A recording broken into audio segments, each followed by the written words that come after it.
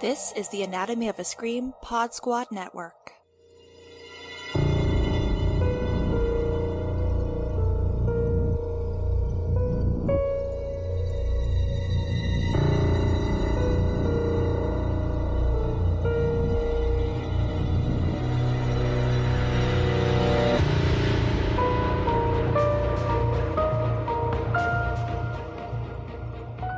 Welcome back to the Alter Tapes. It's a weekly podcast where we look at an Alter short and then we rotate co-hosts. So I'm Joe Lipson and I'm joined by Bobby Torres. Hi, Bobby.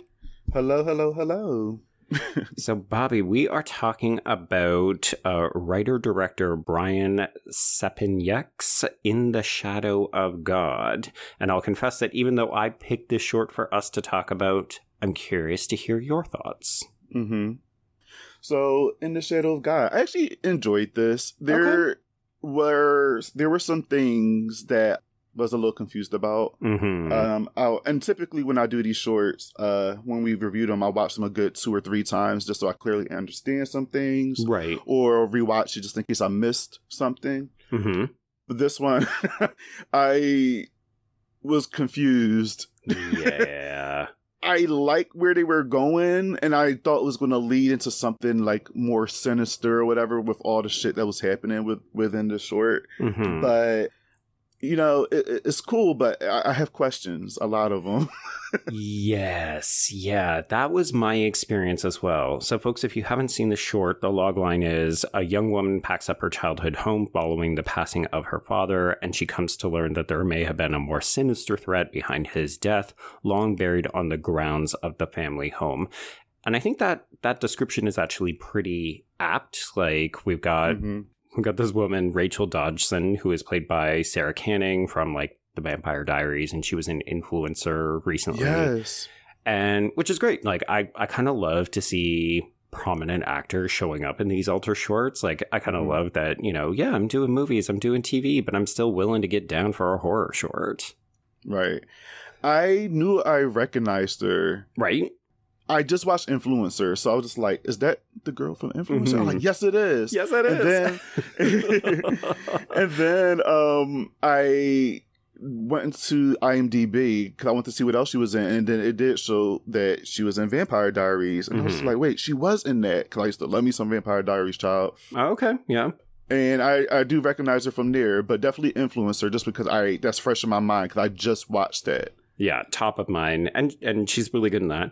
I think she's doing pretty well in this short. She doesn't get to interact with a ton of people. It's a relatively contained short where she's spending most of her time in the house kind of cleaning up her dad's leftover items. She's watching old video cassettes from when she was a child.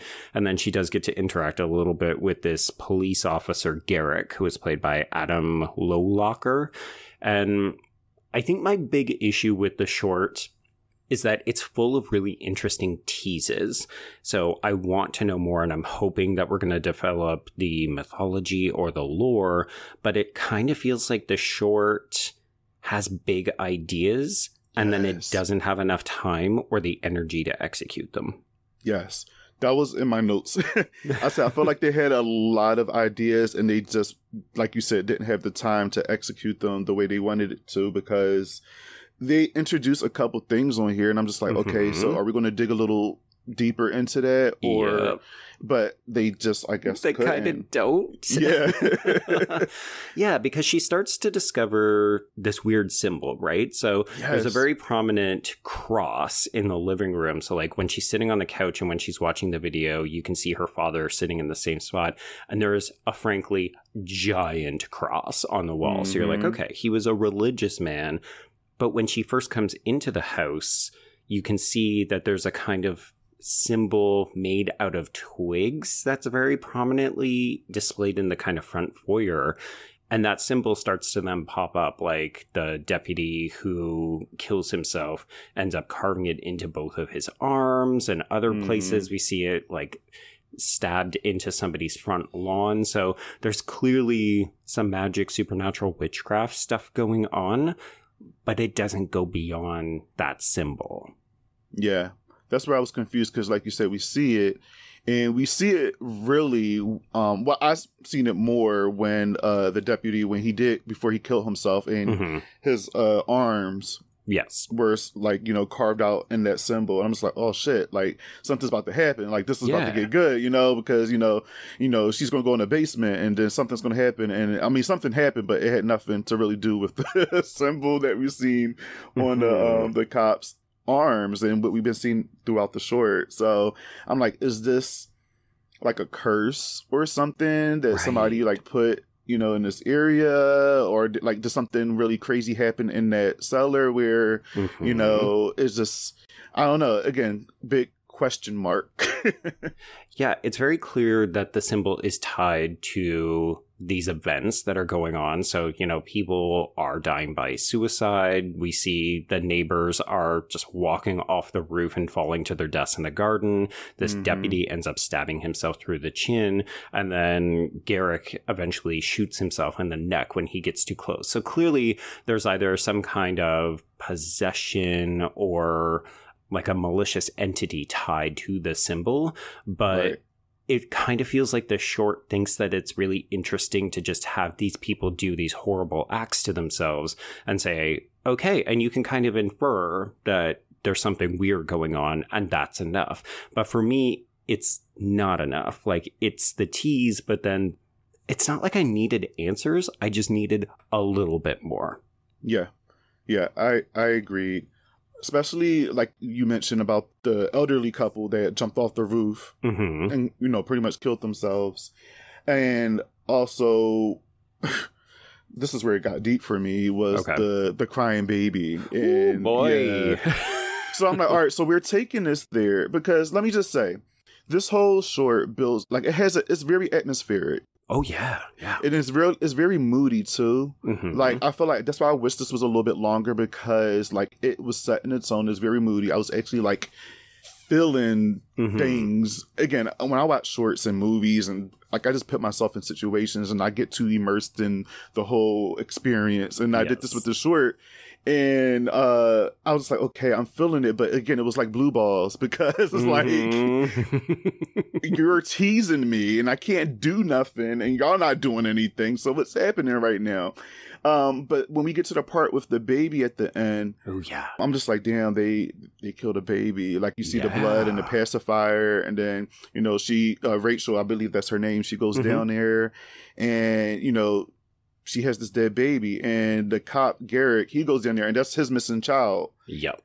And I guess he's assuming that she killed his baby. Right. So he's going through it right now. And then, like, he shoots himself in the neck, he dies, and then the baby starts crying again. So I'm like, okay, is the baby really alive, or is this just like the spirit or the entity like playing games? Like, what's actually happening? Yeah, and I get the impression it's the latter. Like, it's almost used as a kind of siren call to lure people into the proximity in which they will kill themselves or maybe others. Because when we see, I think it's Garrick is sitting in his cop cruiser outside of the elderly people's house, we can also hear the baby crying. You're right. And like, there's no baby in sight. It's enough that we can kind of put the pieces together, but it's requiring us as the audience to do a lot of the heavy lifting because it's just not quite clear enough. And even the transition between, okay, so Rachel calls Garrick over. It seems like they're developing a rapport. He's telling her about the weird circumstances in which he found her father, which is how the short opens. Yeah. And then we just cut to the next day. She's having these terrible dreams. She keeps waking up outside near this cellar, like this hole in the ground, which is clearly where the evil is.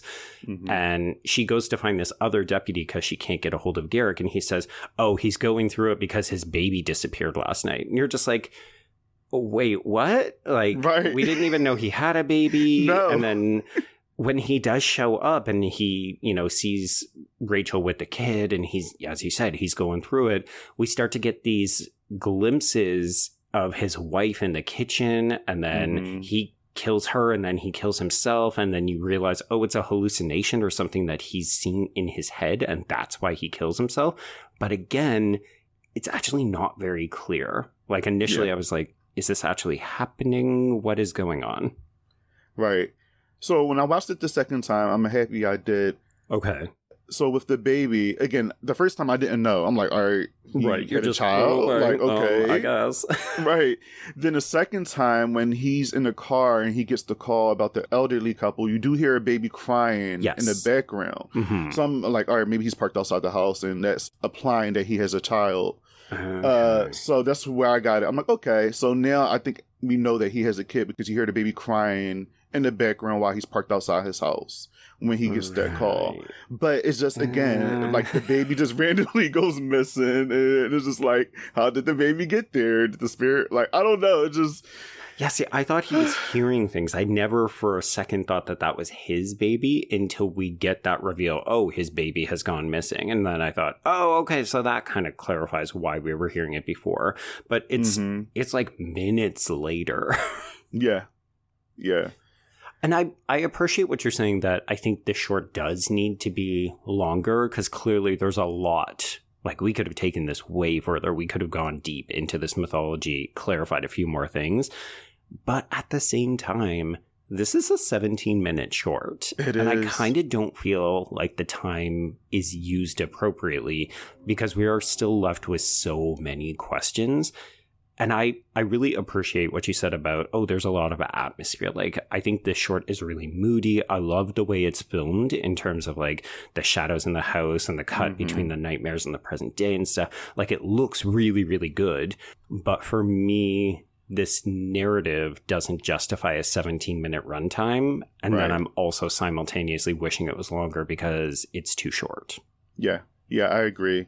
The performances were great as well. Like, I will say that. Like, I give the actors their flowers for the short because they did a great job and it was believable. But it's just, I hate that because you get a short that maybe the acting wasn't that great, but the storyline is awesome and you want to see more. Right. And then you get shorts like this where, yes, the plot isn't all quite there, but, you know, it looks great. The acting is great. And you still want to see more. Like, in both cases, you want to see more. Yeah. And this one right here, like, I normally would ask people, like, hey, should this be like a longer short or a full feature length movie? And if this was done right, like a proper full-length feature, right? I can see a full-length feature in this, 100%. You know? I can see it because... This might seem weird, and it doesn't compare, but it gave me slightly the same feels as The Lodge. Okay. Yeah, just a little bit as far as just the atmosphere and the moodiness of it all. And I feel like if this was a full length, it could be comparable to that as far as just like, is it supernatural? Is it not supernatural? Is it all in somebody's head? Is it not in somebody's head? Like, right. Yeah, like I feel like it can be within that world. Well, it's also, it's so grim, right? Like, obviously, we both responded very strongly to the dead baby. And I think The Lodge is just so filled with grim, dread kind of vibes. Yep. I do think that that's pretty good. I was actually leaning a little bit more closely to Hereditary because it felt like we were dealing with some kind of like cult supernatural thing kind of embedded in the house that Rachel didn't even realize was there because she hasn't been there for a while. Right. But, I mean... Give me a mix of The Lodge and Hereditary. Yeah, because The Lodge, they deal with some like cultish religion type stuff as well. And in the short, they kind of have some of that. And then, like you said, with Hereditary, with the family dynamics and kind of like, you know, curses, like this could easily be like a joint version. Absolutely. Of both of them. Yeah. And you're right. I mean, I could totally envision this as a feature. Like if I read that this was kind of done as a proof of concept, I would almost forgive it more because it's so clear that there's a ton of ideas and we just, we don't have the time or maybe the money to unpack them. But like the shooting style, the look of it is so cinematic. I would absolutely want to watch a longer version of this just to sit in this, you know, very pretty, but very moody, very dreadful world. Yeah, and I have to be in the mood to watch those type of movies. I will tell you that. But sometimes I get in those, like for instance, today is a dreary day. It's raining. It's gloomy, and you know what? I like fit this whole aesthetic, so I'm gonna put on something. It's gonna match it, right? It's gonna match. And this short, it was perfect, honestly. Yeah, but yeah, I would love to see a full feature film. I also want to say too, it was a creepy moment in here. I know I'm jumping all over the place, but it just popped in my head because that image like was flashing in my head, like talk about me. It was when we actually see the dead father and how yellow his eyes were. It was just creepy. Yes. It was like really, really creepy. Yeah, I mean, I'm not always a huge fan when horror uses nightmares for kind of scares, because then it just gets to say, "Ooh, it's not real." It can sometimes feel a little cheap. But here, it definitely felt like the way that the nightmares play out are super effective. I totally agree with you. It's like the dad's dead body at the top of the stairs of the cellar, but the eyes are bright yellow and he looks kind of like a demon. Really good, like really effectively done. And then because she keeps waking up outside and she keeps getting closer to the cellar, it's almost like, oh, these nightmares are her being drawn in to the presence or the proximity. And I really like that. It felt like the nightmares actually served more of a purpose. Yeah. Again, I just wanted a little bit more.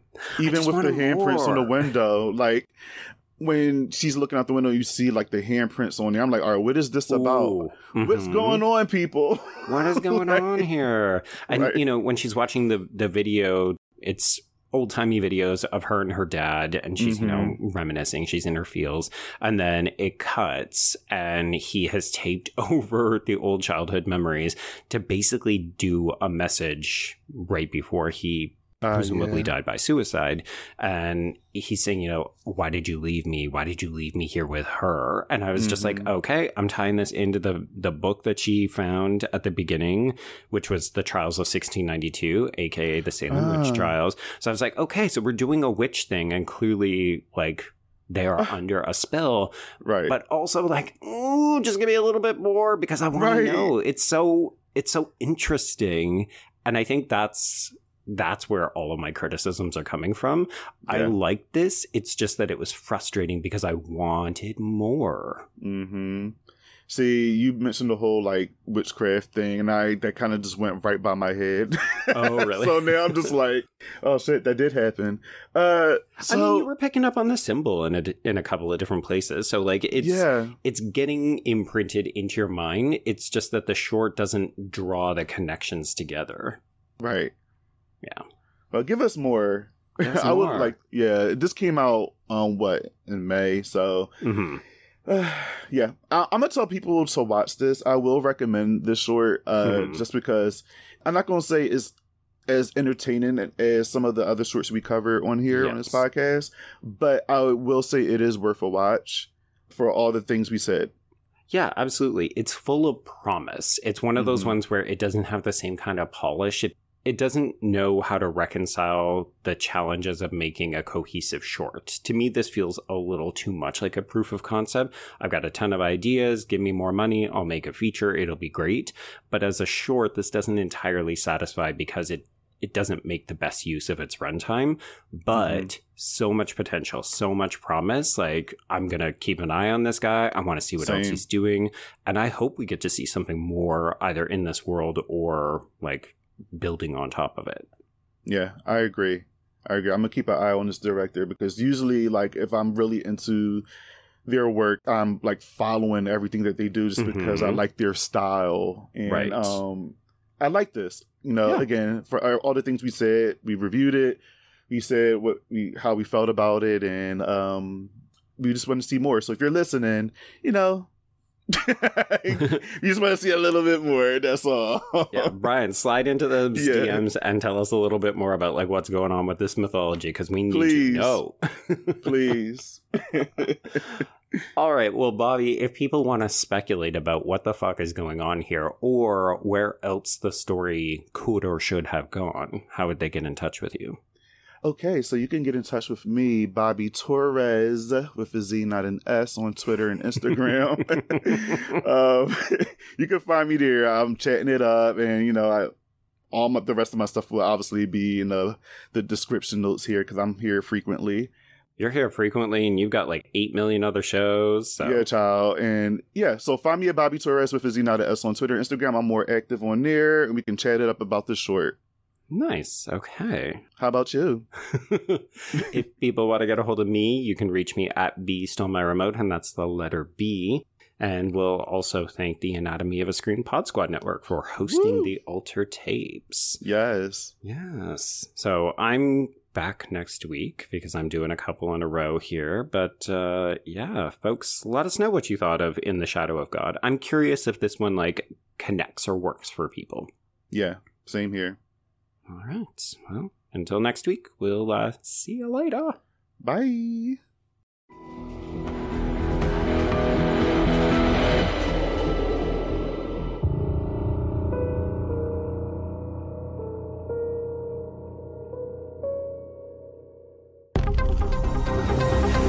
The Anatomy of a Scream Pod Squad.